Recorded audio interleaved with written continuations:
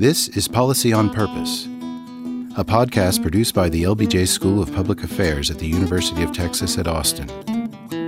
We take you behind the scenes of policy with the people who help shape it. For more, visit lbj.utexas.edu. Good evening.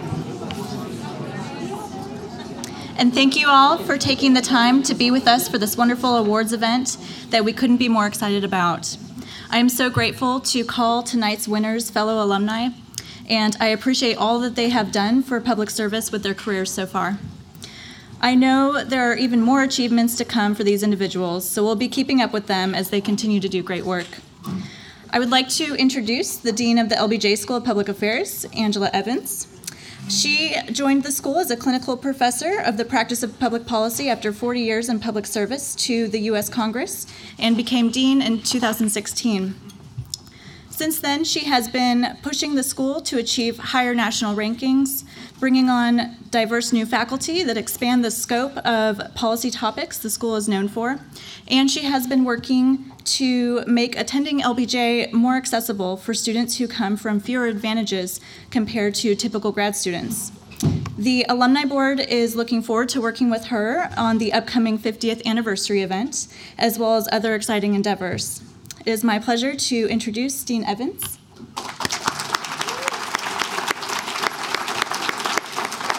I love your voice.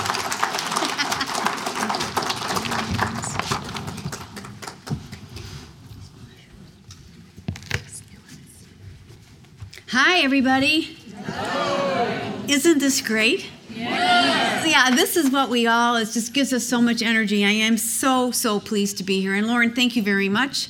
I appreciate the introduction, and I congratulate Lauren. She assumed this position today. So we had to switch over and realize that, yay! And I also want to thank our alum, our fabulous alum, all of you who are in this room. Thank you so much for the support of the school, the energy you bring to all of us throughout these years. And as we're going into the 50th year of the school, I've gotten to know more and more of you, and it's just amazing, the spread and the depth of our alums. So I'll give each other a great hand. And I want to recognize someone who's extraordinarily special to me and special to the school, Dean Max Sherman. There's Max.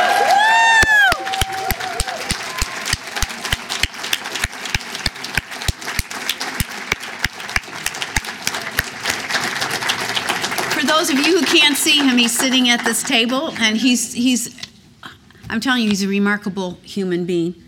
He was dean at the LBJ School from 1983 to 1997, the longest serving dean.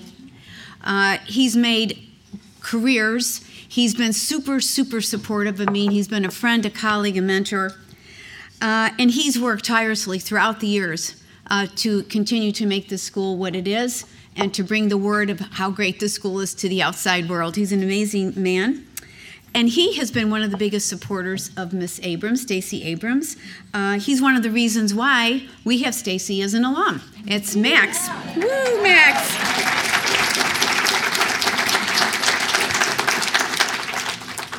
I also want to, if there's other alum who've been awarded Outstanding Alum, if you're here, can you just raise your hand?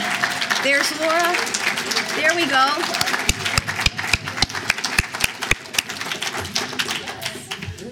Here we are. I have to tell you, it's an honor. Today we were talking about it, and somebody asked me, what do you think about the LBJ School in terms of your career? I have to say this is the best thing that's ever happened to me, except for my husband, Gary, and my kids. It's really an honor to serve in this institution. It's a place where we believe in the power of courage. We believe in the art of dialogue. We believe in the force of an informed citizenry and an engaged citizenry, and by God, we believe in the potential of democracy in this school. I sometimes wonder, I pass by the screens, and here's one, Mr. Johnson behind me, and I often wonder if he were here, what would he be thinking?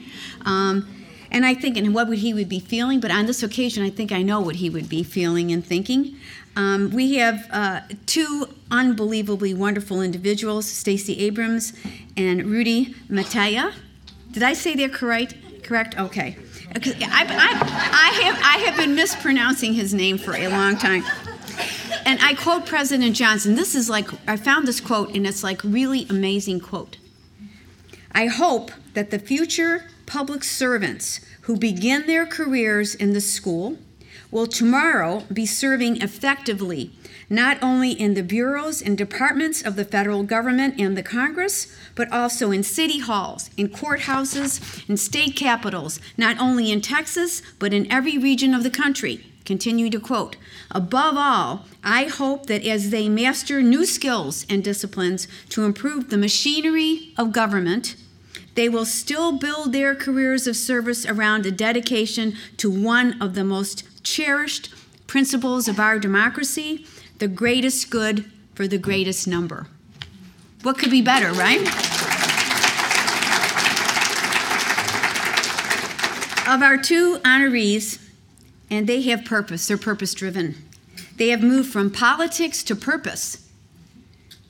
They aspire to what unites us, not what divides us.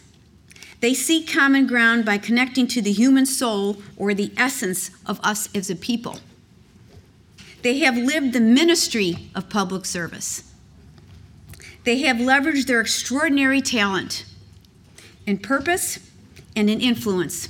They reflect the better angels of us. They reflect you, our amazing LBJ community, and they reflect what's best in this United States of America. The LBJ School bestows two honors this evening. The 2019 Distinguished Public Service Award to former Democratic nominee for governor of the state of Georgia, Stacey Abrams.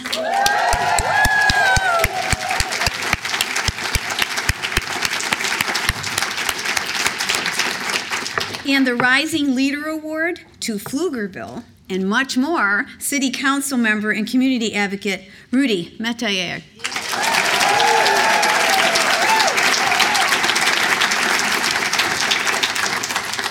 So let's get going. We will be hearing first from Council Member Rudy, our little buddy here, and I'm so pleased to introduce him to you today. I met him in my office. He came to talk to me about a problem, and from that point forward, he was brave to come to me about a concern he had.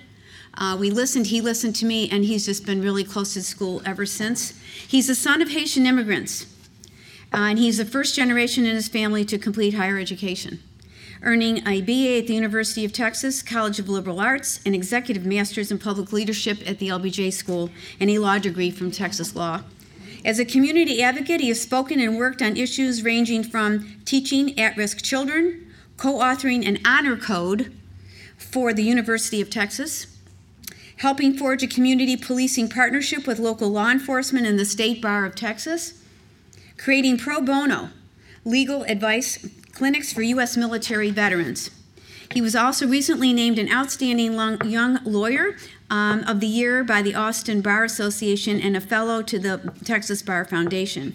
He's been recognized numerous times as one of the most influential young professionals, not only in the Austin area, but also in Texas. And I'm telling you, that's pretty remarkable. Texas and Austin's got a lot of talent.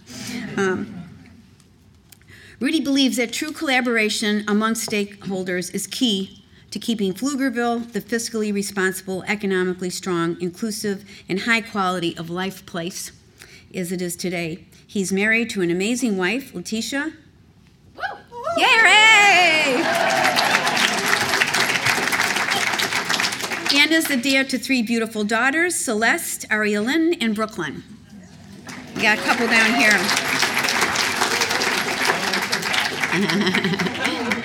Rudy is a remarkable young man with a beautiful soul, a giving heart, and an infectious smile.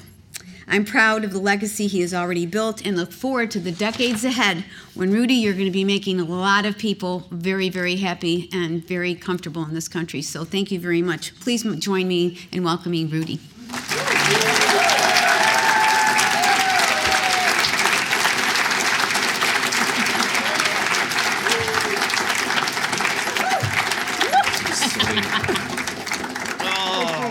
For you, Rudy. Kidding me? So, do we have to we have to do the ceremonial thing? Are you all okay? Go Beeville!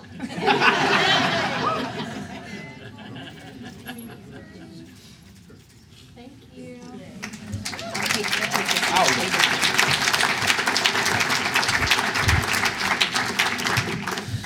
That is your Travis County judge right there. Thank you, Judge Eckhart.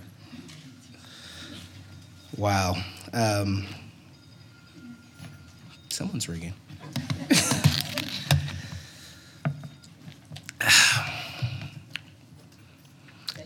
I can start off by saying this. It feels really good to be home.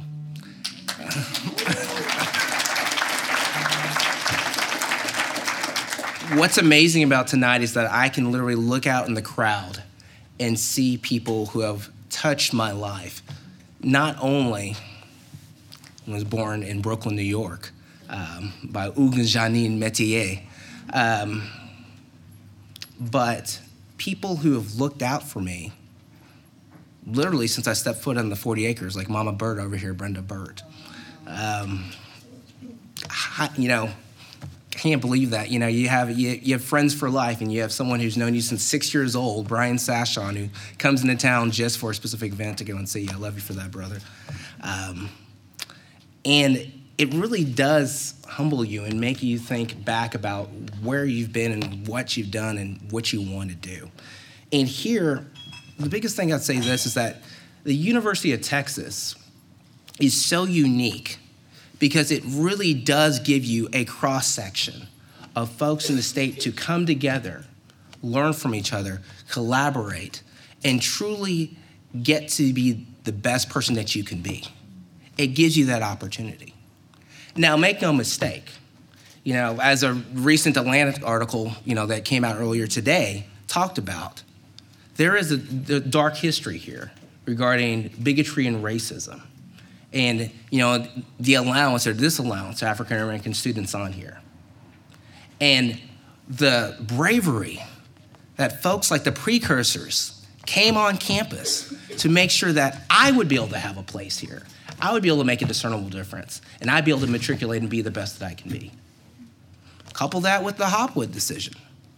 And you're thinking about the top 10%.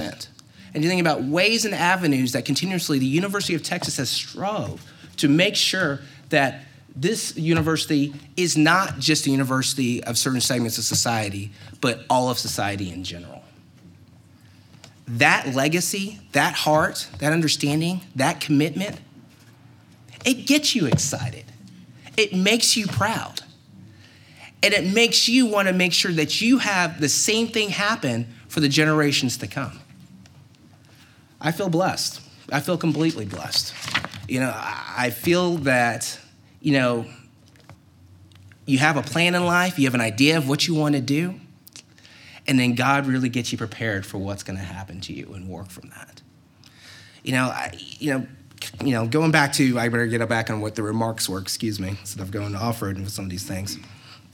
I do want to go ahead and say thanks because my parents, this is the first time you've ever been at an event where I've received an award.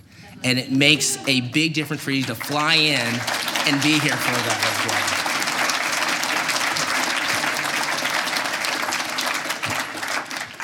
well. I can't tell you how big of a difference it had in my life having a strong Republican mother and a strong Democratic father.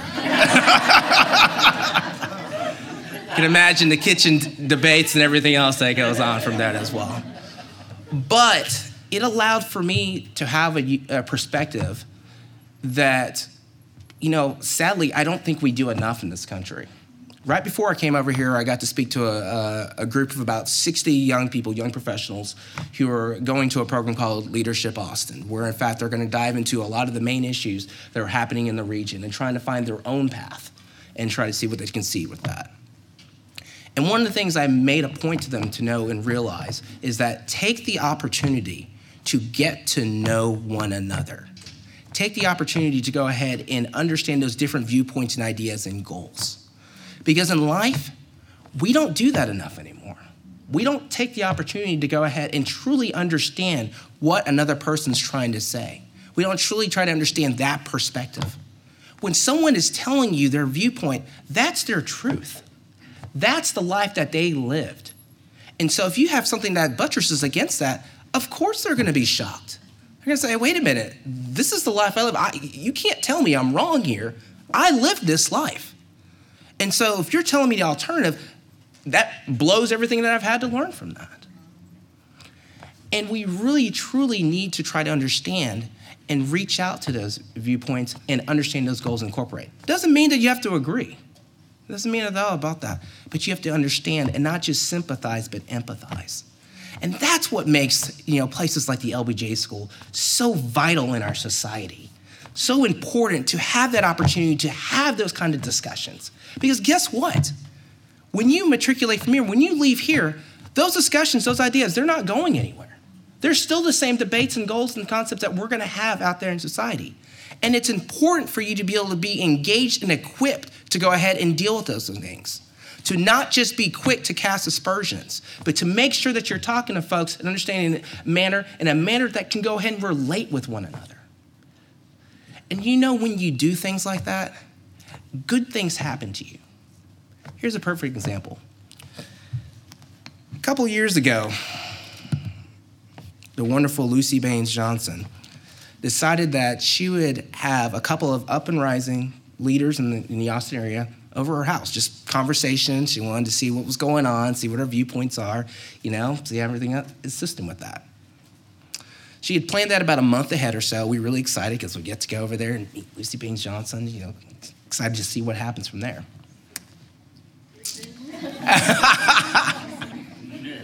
And then Charlottesville happens. And we went to her house the Tuesday following that. And I can't say enough about how cathartic that was, how embracing it was, how emotional it was to be able to sit there and just talk about what we had seen, what was going on in our country, and to think, wait a minute, have things always been this way? Are they just out in the open right now? Do people agree with these thoughts and ideas? What are we going to do about that? And that moment and that concept and idea was pivotal to so many of us to be able to just have that bond, to have you speak to us and truly understand that. It made a difference to us. You actually launched several political careers after that, including myself. I ended up running for office after that myself. So much.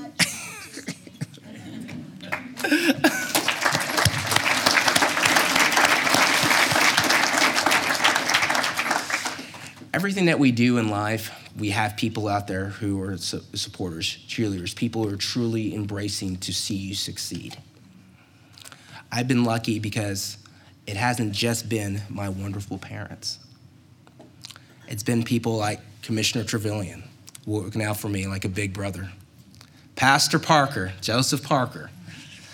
I still remember the first time Bill Powers told me, do you know Pastor Parker? I said, what does pastor have to do anything with law? I was like, wait a minute, I'm very confused about here accordingly. And how you just changed my life with your policies and goals with that aspect. Jeremy, I wouldn't be here right now if not for you, Barry Bales, and Craig Peterson. You told me, yes, you have a law degree, Rudy, but you know what?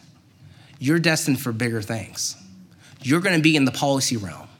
You need to go ahead and understand these concepts and ideas, be embraced in the goals and that there, and this is the place to do that. And you were right. At least once. My wife, Letitia, my rock, you allow for me to be the best version of me that I can be. And there's nothing in this world I could have done without your support. Love you, sweetie.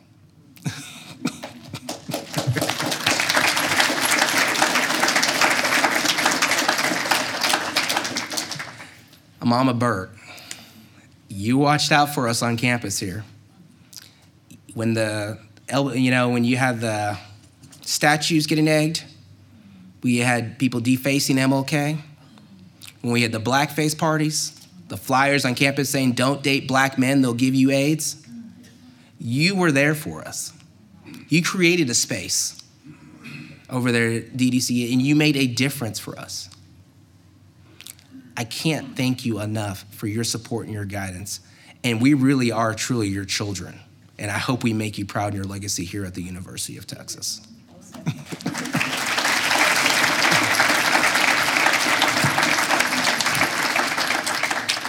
Well, nothing I said was written.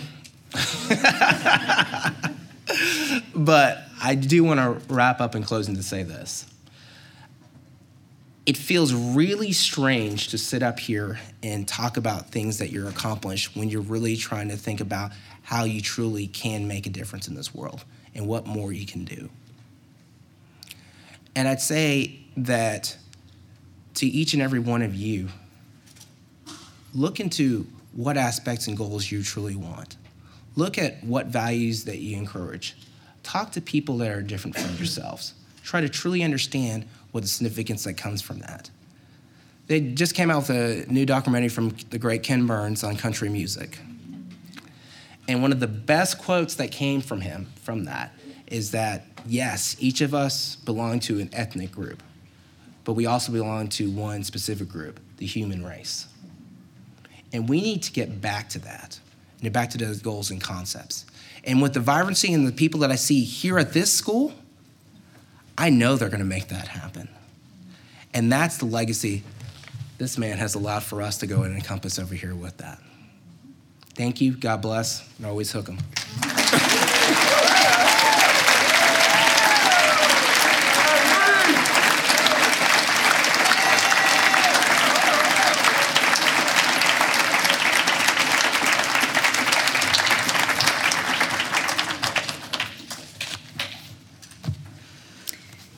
Thank you, Rudy. Soon we'll hear from Stacey Abrams, but first let me share with you some of her accomplishments. I mean, I think you all have been following this amazing young woman. During an interview, she was asked if she saw her nomination at that time as the Democratic candidate for governor of the state of Georgia as history-making. How she responded to that question really defined Stacey and the force she brings to the American political arena. She said, quote, "It is not just history for me. It is changing the face of what leadership looks like in America, and I'm excited to be part of that vanguard," end quote. And indeed, not only is she part of that vanguard, she's one of its leaders. Ms. Abrams was the first black woman in the United States history to become a gubernatorial nominee for a major party. And she won more votes.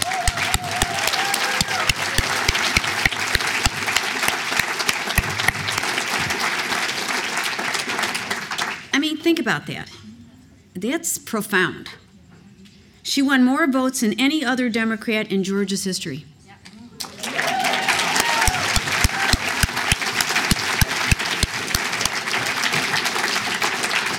She served 11 years in the Georgia House of Representatives, including 7 as minority leader. Again, a vote of confidence.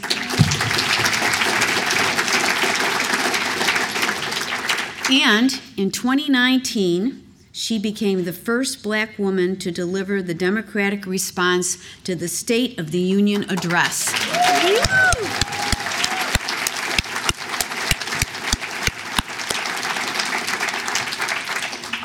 Following her gubernatorial campaign, Ms. Abrams has been focusing her efforts on preventing voter suppression by founding Fair Fight, an organization dedicated to election reform.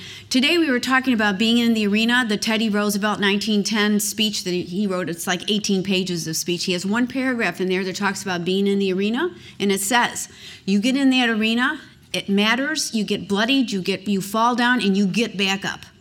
And everybody who doesn't go into that arena has no right to say anything. She epitomizes that.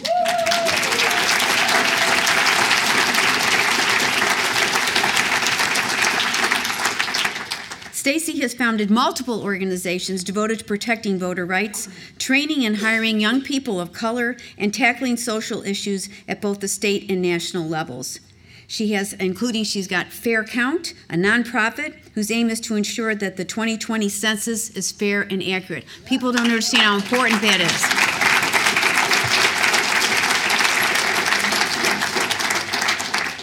is. Her tireless and her fearless work to secure and defend voting rights has energized our nation and our politics. You need a person who epitomizes what we need to be doing, and she's it.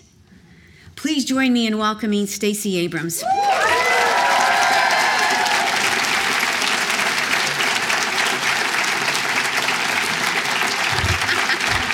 are amazing. Here's the plaque. Yes.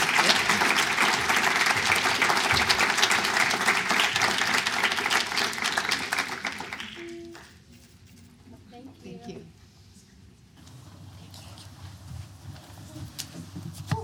I'm going to give this to you because it is going to fall at some point. Likely on my foot. And then I'll say something inappropriate and this whole thing will be done. To Dean Angela Evans, who I may hire to be my PR person. To Dean Max Sherman, who let me in and let me out. To Lucy Baines Johnson, who flew down to Georgia to remind all of us of the legacy of her father, but most importantly of the possibility of our nation. Thank you. And to my co-awardee, Mayor Rudy, I'm promoting you. Council member Rudy Metier. So my little placard over there says I'm the class of '98. And there's a story behind it, because I actually got here in '95. I came to the LBJ school having attended Spelman College, where I went, thank you. Spelman, for those who don't know, is a black women's college in Georgia, in Atlanta. It's an amazing school, and there I was pretty cool. I got stuff done, I was president of the student body, I was a big fish in a small pond. And I decided to swim a little upstream and applied for a fellowship that no one in the history of my school had ever won, that no black woman in the history of my state had ever won. But everyone told me if you apply for it, if you work at it, if you can get through Mississippi, which was my home state, you can win. And after a lot of soul searching and prayer, I believed them.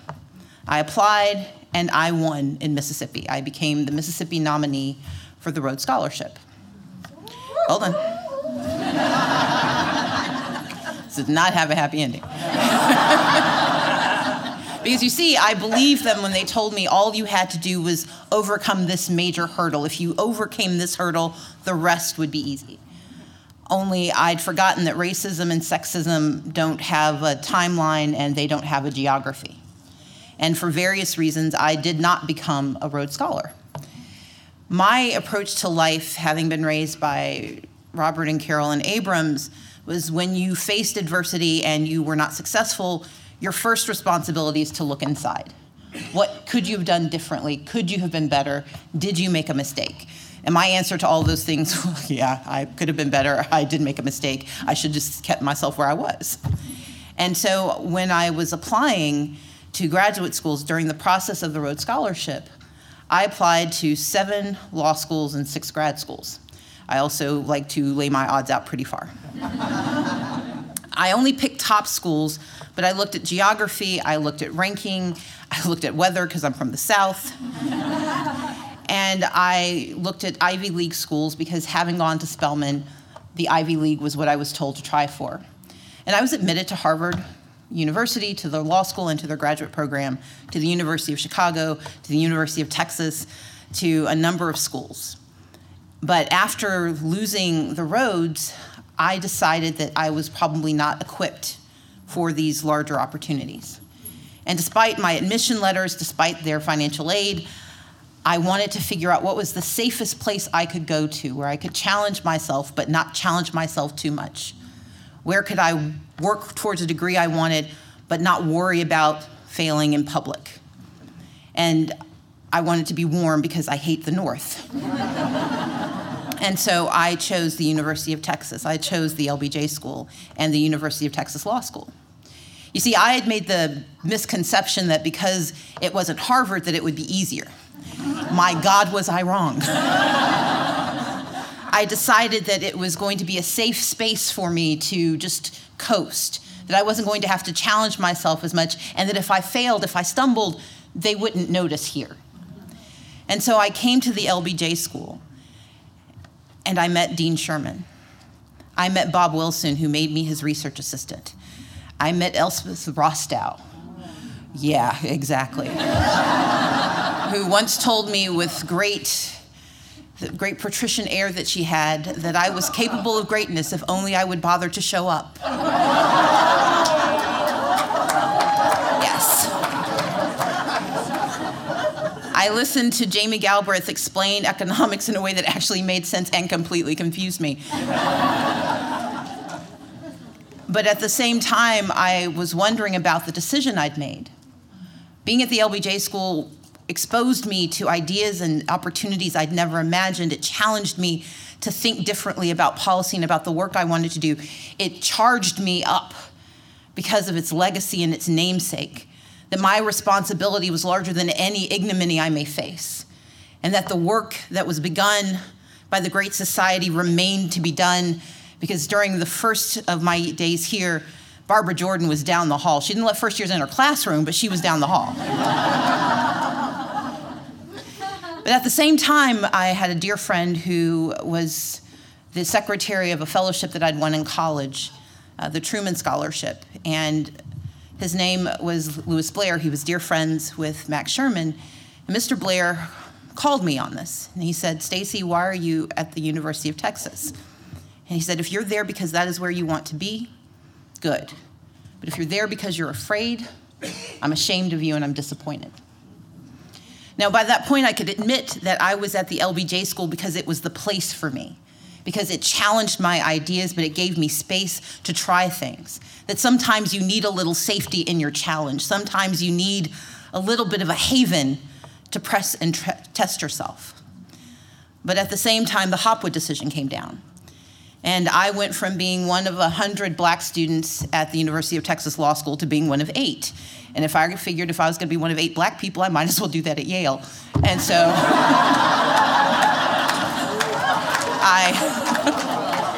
I applied to the Yale Law School. I didn't think they would let me in, so I wrote this weird essay, and I filled out my paperwork and sent it off, and I mentioned in passing to the administration that I'd made this application, because there had never been a student who went to the University of Texas LBJ School and went somewhere else for law school, out of state. Everyone knew I was doing it, and as Lee Bosk reminded me, the day I got in, I may have cursed, and I was very excited. I'm like, I used an expletive and suggested it was odd that they let me in, but I was going to go. And then the hammer came down. I was told that I was not permitted to complete my degree if I left Texas. That because of the rules of the state, because of the number of hours I would have to receive while at the LBJ School, that I would have to either forfeit this degree here or forfeit the opportunity to go to Yale. Now, I come from a family that my mother likes to call the genteel poor. We had no money, but we watched PBS and we read books. And the opportunity to be the first in my family to go to law school, to be the first in my family to go to Yale Law School, was not lost on me.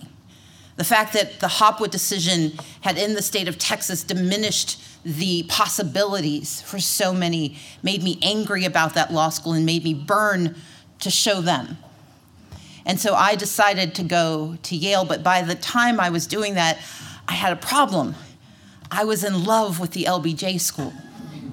I was in love with professors who saw their students not as charges, but as opportunities for greatness. I was in love with a place that believed that the work of the Great Society could be made whole and made manifest in their lifetime. I was surrounded by people who didn't like each other all the time and were not ashamed of saying so, but who did so with respect and with credibility and with numbers. and with a deep admiration for the possibility. And I did not want to lose the opportunity to say that I was a graduate of the LBJ School. But part of growing up is you have to make tough choices, and I chose to go to Yale. I said goodbye to Dean Sherman, who had appointed me to committees, who explained to Dean Rostow that I wasn't as shiftless as I seemed, who believed in my possibility and encouraged me to take that opportunity. And so I left the environs of Austin and went to that cold hell that is New Haven. And I began my time there. And a few months into my second year, a letter appeared. And it was a FedEx. And I opened this letter, and it was from Max Sherman. And in it, he told me that he was going to be retiring from the LBJ School in 1997. And he said, if you can get your stuff done, if you can write a thesis, and if you can arrange to take these 2 courses, I will make certain that you receive a degree from the LBJ School.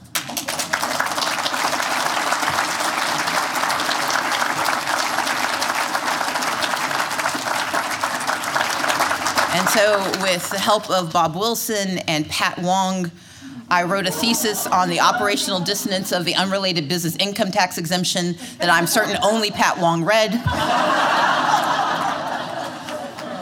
I took a stats course at Yale that was really hard. I took the courses I needed to take, and I submitted my information, and I became a graduate of the LBJ School in 1998.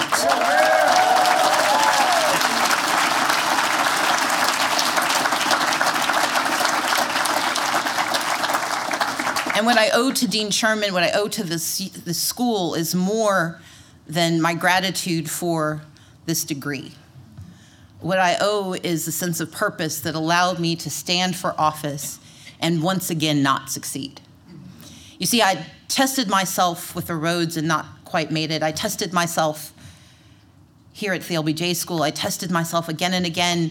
And what I learned again and again is that what we are called to do is not to be the victors. We are called to be the valiant. We are called to be the ones who will try again and again, knowing that success is not guaranteed, but knowing that the requirement is that we fight anyway. That yes, I am not the governor of Texas or of Georgia.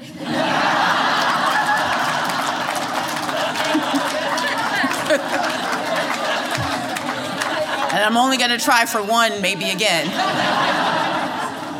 But I know that the legacy created by Lyndon Baines Johnson, a complicated legacy that believed in grace and evolution and redemption, that believed in the perfection of humanity, if not the perfection of the human, that believed in the possibility of now and the promise of tomorrow, that lives here in this space.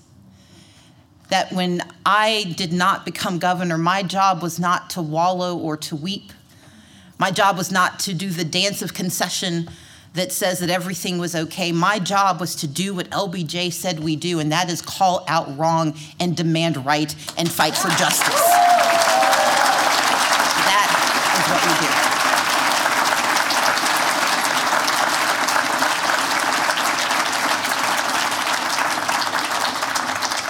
And I stand here before you looking at a quote that says, if the society today allows wrongs to go unchallenged, the impression is created that those wrongs have the approval of the majority, and voter suppression does not have the approval of the majority because the majority has been silenced.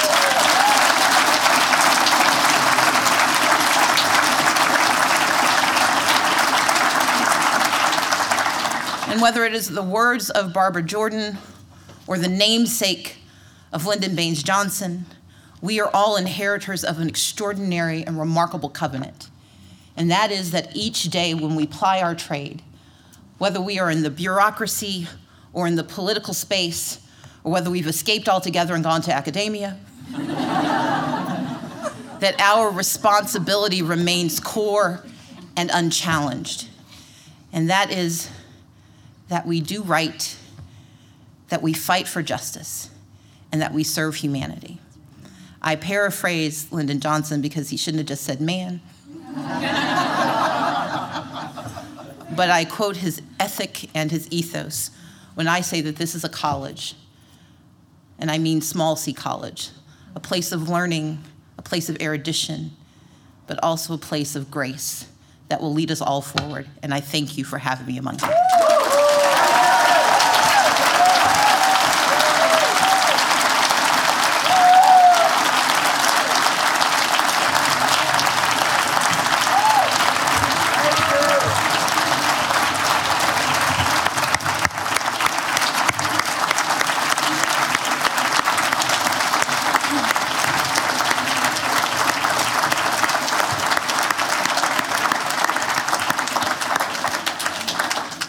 That was incredible. Thank you all so much for being with us tonight. I hope you are as inspired by Ms. Abrams and Mr. Mataya as I am. That was just so wonderful. Be sure to stay in touch through Alumni Fire and the LBJ events page at lbjutexas.edu/events. And we hope to see everyone at the tailgate here in the Breezeway tomorrow at 2:30. You can find the details and purchase tickets ahead of time on the LBJ Great Tailgate Society Facebook page. And for those who aren't going to the game, we'll have an official alumni watch party at Haymaker immediately following the tailgate. So just want to thank you again and get home safely. This was a wonderful evening, and we're so grateful to share it with everybody. Thank you.